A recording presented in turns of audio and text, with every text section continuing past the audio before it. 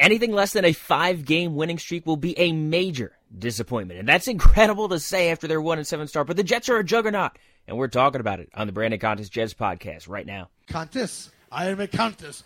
You better like me. I'm from Patchogue. Alrighty, nice job with the free music, YouTube. You're listening to Brandon Contes Jets podcast on SB Nation, episode 20 of my first ever sports podcast, where we keep it simple, we keep it short, never more than 20 minutes. If I have more to say, just put it in another podcast. But that's 3, boys and girls, 3 wins in a row, and the first time in the history of the New York Jets that the franchise has ever had back-to-back 30-point leads. 30-point leads in back-to-back weeks. That's crazy, because as much misery that this franchise has caused and this franchise has encountered throughout their history, there have been a few runs where they were a perennial playoff team. So you would have thought that at least once in their history they've had back-to-back weeks where they've held 30-point leads against the opponent, but never. And for it to come this season, for it to come during this year, after a 1-7 start, after it was fire the coach, and after it was Darnold's a bust, and for it to come this year is crazy. It was unforeseen. When's the last time they had 2 blowouts in a row? When's the last time they had 2 blowouts in a season? Last year they beat up the Lions pretty good during the opening week of the season. They put up more than 40 on them, held them to less than 20 points. In 2015, when Todd Bowles went 10-6, with the Jets, Ryan Fitzpatrick's first year, they beat up the Titans really well, but other than that, most of their wins were 1 or 2 score games.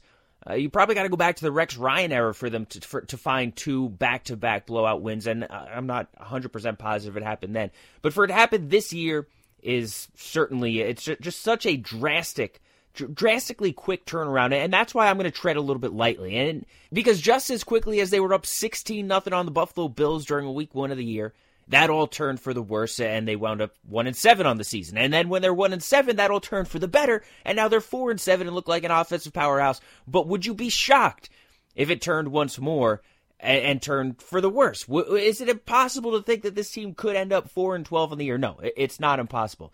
That being said, the Bengals and the Dolphins are must-wins. They have to be. The Jets have to be 6-7 going into Baltimore against the Ravens Thursday night in a couple of weeks. They cannot have an 0 against the Dolphins this year. They cannot lose to the 0-11 Bengals. They cannot split those games. They have to go 2-0. They can't lose either one of those games. Can't do it. Can't do it. Cannot play with them. Cannot win with them. Cannot coach with them. Can't do it. It is more about them than it is about the team. Cannot play with them. Cannot win with them. Cannot coach with them. Can't do it.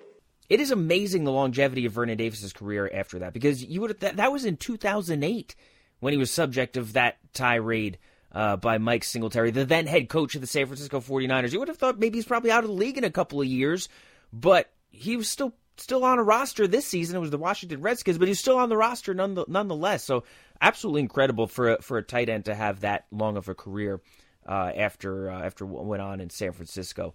And then also amazing that his teammate from the 49ers, running back Frank Gore, is still playing and still going strong for the Buffalo Bills and going to help them get to the playoffs, it looks like, at 36 years old.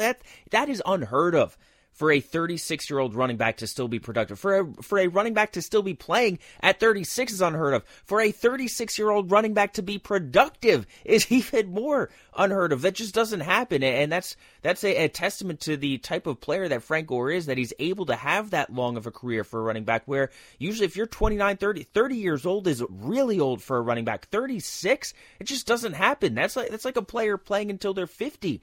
In baseball. In football, 36-year-old running backs does not happen. And Frank Gore to still be a productive player on a playoff contending team, incredible. But back to the Jets, because I'm excited about 3 in a row. I'm excited about Sam Darnold. I'm excited that the coach is having success, and that doesn't change that. I don't think that Adam Gase is going to last long in New York, but I'm sure as hell going to root for him while he's here. I'm excited for this team. I'm excited for everything. But I still can't shake the fact that the Bills or the Dolphins game earlier this year, that the Jets being up 16-0 against the Bills, that the Jets should have been able to beat the Miami Dolphins in Miami, because they are clearly the better team than the Miami Dolphins. Either one of those games, and this team could be 5-6 right now and in legitimate playoff contention. But they're not in playoff contention because they're not winning out. they're not going to beat the Baltimore Ravens. Who is beating the Baltimore Ravens right now? I mean, maybe the Patriots got beat up good by the Ravens. You'd think maybe Bill Belichick could come back and figure out a way to slow down Lamar in the playoffs. But that being said, I don't want to go directly from saying fire the coach to the coach is great after 3 games. From fire the coach, this team is awful, this team is going to win 1 game, this team is going to have the top pick in the draft, right back to, after a 3-game win streak, right back to the head coach is great, the quarterback is great, everything is great, this team is headed to the playoffs. Because it's not that easy. And for Adam Gase, he works when he's winning, right? Because his personality works when he's winning. The tough love with the players, the snarky and arrogant comments with the media. That's all fine if you're winning. That works if you're winning. Bill Belichick works when he's winning. If Bill Belichick lost the first 3 years of his career in New England, he would have been out. Boston media wouldn't have dealt with the type of personality that Bill Belichick has, the way he treats the media. But he only lost 1 year, and he's won nonstop ever since, so he can treat people however he wants. He can handle the media however he wants. He can build the public perception of himself however he wants. You know, Jason Garrett cannot treat the media the way Bill Belichick does. Jason Garrett is not good enough of a head coach to treat the media like that. He has to come across as a sweet, kind man, or he would have been out a long time ago in Dallas. He's not a good coach. He needs people to like him on a personal level, otherwise they would kick him out. But people don't need to like Bill personally, because when you win like he does, it doesn't matter. He calls the shots. And Adam Gase, for the way his personality is, he needs to win to keep the media from chasing him out of New York. Because he didn't win consistently in Miami, and the media chased him out of Miami. He didn't get along with the owners. They kicked him out of Miami. That would happen in New York as well. If he's not winning, he's going to get kicked out, and he's going to do it quickly. He does not have the type of personality that will last if he's losing. And I think that's been perfectly exemplified this season. In just this slightly more than half a year, that's been perfectly depicted. Because at 1-7, it was kick him out. At 1-7, it was Adam Gase lost the locker room. At 1-7, it was the quarterback is regressing and it's Adam Gase's fault. At 1-7, it was he doesn't know how to communicate with his players. But then you get 3 wins in a row, and all of a sudden he figured out a way to keep the locker room together. Let's pat him on the back. 3 wins in a row, and all of a sudden it just took time for him to connect with Sam Darnold. And the mononucleosis delayed their progression, and things are starting to come together. And this is the real Adam Gase. This is who the Jets hired. This is the quarterback whisperer and the offensive mad genius. Let's tread lightly. I think they're going to win this week. I expect them to win this week. And I expect a 5-game winning streak. But at the same time, we know that this head coach, we know that this Jets team is fully capable of putting together a completely disappointing, lackluster effort, because we've seen it multiple times this year already. So yes, now they're trending in the right direction, but let's just tread a little bit lightly. I'm excited for where they're at. I'm excited for the fact that it looks like Adam Gase and Sam Darnold will have something good going. I'm excited for the fact that this looks like a legitimate quarterback. This looks like a legitimate offense. But let's just tread a little bit lightly. And let's also take a break on the Brandon Contes Jets podcast. We're back after this. Here's what has me really nervous about this week. Andy Dalton. Because this is the most important game of Andy Dalton's career in years. This is his opportunity to showcase himself. He knows he's not going to be back next year. He was already benched once this year, but he still views himself as a legitimate starting quarterback in this league. He knows his opportunity to prove to people that he still has something left is going to come in these next few weeks, these last opportunities to get a start and to get a win for the Cincinnati Bengals. So this is an opportunity for him to showcase himself as a potential free agent. And the Cincinnati Bengals, they have to feel more confident with Andy Dalton under center. But maybe that also helps the Jets. Maybe that helps them look at this game as less of a pushover. Look at this game with a little bit more legitimacy and not have it be a typical trap game. So I'm interested to see how they come out and respond. They had the big win against the Oakland Raiders when they were underdogs. Now all of a sudden they're favorites on the road. How are they going to handle that? And we talked last week about reasons why I can't imagine a 5-game win streak for the Jets. The kicker, the O-line, the running back. But how about a couple of reasons why they can have a 5-game win streak and see all the contributions from the no-names, from the players we didn't expect to get big years out of. Some of them, I'll fully admit, I didn't know who they were. I never heard of at the start of the year.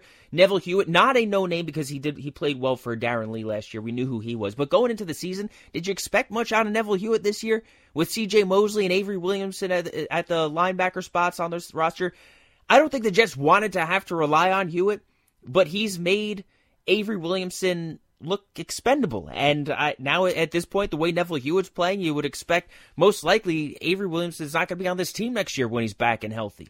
But another great game for Hewitt. He set up that Brian Poole interception, fantastic interception, which turned into a touchdown to go up. I think that put them up 33-3 at that point. 1st and 10 Raiders, back to throw. Carr throws one over the middle. It's tipped up in the air and picked off by Poole, and he's going to go into the end zone for a touchdown. Are you kidding me?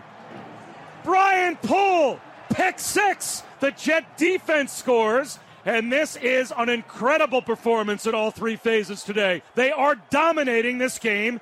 Great one-handed catch by Brian Poole to come away with that tip ball and then take it into the end zone for a touchdown. But Poole with the interception, Poole with the touchdown, Poole jumping into the stands. How about that? Getting the football stolen, getting the football returned during the week. Everybody's all happy. Robbie Anderson jumping in the stands. He's all pumped up and excited to be hanging out with the fans. And then Dwayne Haskins trying to do something similar in Washington, taking selfies with the fans and trying to do something nice for the fans, but forgot to realize that the game was still going on, and his head coach is on the sideline looking for him, has to put him back in the game to go into victory formation. Dwayne Haskins is nowhere to be found. He's taking pictures with the fans, and then now Haskins kind of looks like a little bit of a fool for missing the final snap of the game, and I'm sure the Washington Redskins weren't too thrilled about that. But for the Jets, how about their cornerbacks as well? We obviously mentioned Brian Poole, but Bless Austin and Arthur Mollett, 23 and 26 years old, these guys look like they're legitimate cornerbacks, and something that we did not expect at all to see from the Jets this year. If the Jets were going to have decent cornerback play, you would have thought that maybe Tremaine Johnson somehow has a rebound year for this team, which did not happen. But you got Austin and Mollett. It also looks like a 6th-round steal by Mike Maccagnan in the draft this year. And Mollett, a great under-the-radar signing by Maccagnan. Are these great finds by the former Jets general manager, Mike Maccagnan?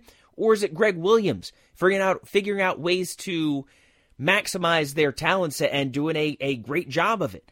But all of a sudden, we went from thinking we only had safeties in the secondary to now all of a sudden thinking that maybe there are some decent cornerbacks on this team. Maybe there is some talented cornerback play.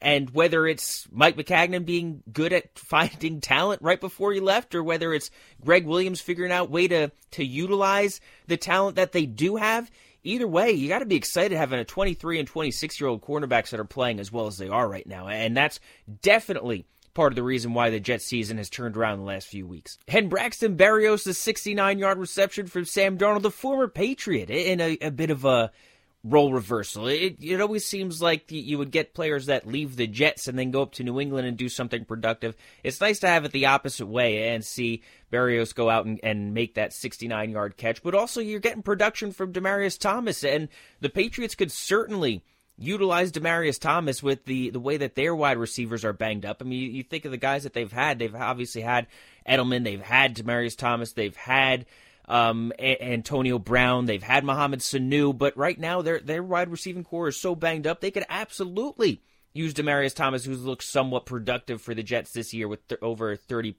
receptions and close to 400 yards. I think he's got on the season. He's been pretty solid overall. But it looks like we're a long way away from 1-7. We're a long way away from the New England Patriots debacle. All of a sudden, the seeing ghost comments no longer looks like a season-defining moment for the Jets and a season-defining moment for Sam Darnold. They credit the young quarterback for being able to overcome that and being able to turn this season around. And, you know, in a weird way, Sam Darnold's seeing ghost comment, it actually plays a bit of a role in this Myles Garrett situation with Mason Rudolph, because Darnold doesn't make that comment. Mason Rudolph is probably mic'd up by NFL Films, and Rudolph mic'd up, and then we have an answer to the Garrett racial slur claim. But I don't want to get into all that right now because that could be a 20-minute podcast in itself. But for Sam Darnold, let's go back his last 4 games now. He's got 108.1 passer rating in his last 4 weeks, and that includes the Dolphins loss. When he started to play a little bit better in the Dolphins game. A 3-1 record, 10 touchdowns, 8 of them passing, 2 of them rushing, 2 picks, 66 completion percentage, 108.1 passer rating. Has been absolutely fantastic to see how quickly he's turned this season around.